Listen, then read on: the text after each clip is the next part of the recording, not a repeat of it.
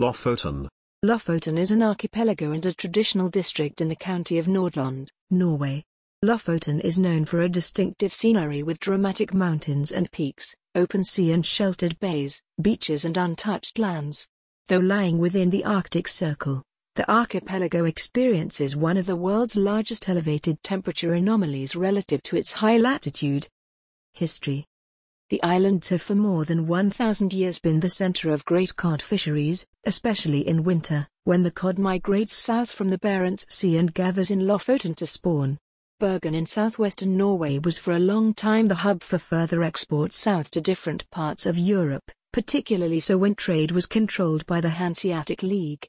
In the lowland areas, particularly Vest-Vågøy, agriculture plays a significant role, as it has done since the Bronze Age. Lofoten was originally the name of the island of Vest-Vågøy only. Later it became the name of the chain of islands. The chain of islands with its pointed peaks looks like a lynx foot from the mainland. In Norwegian, it is always a singular.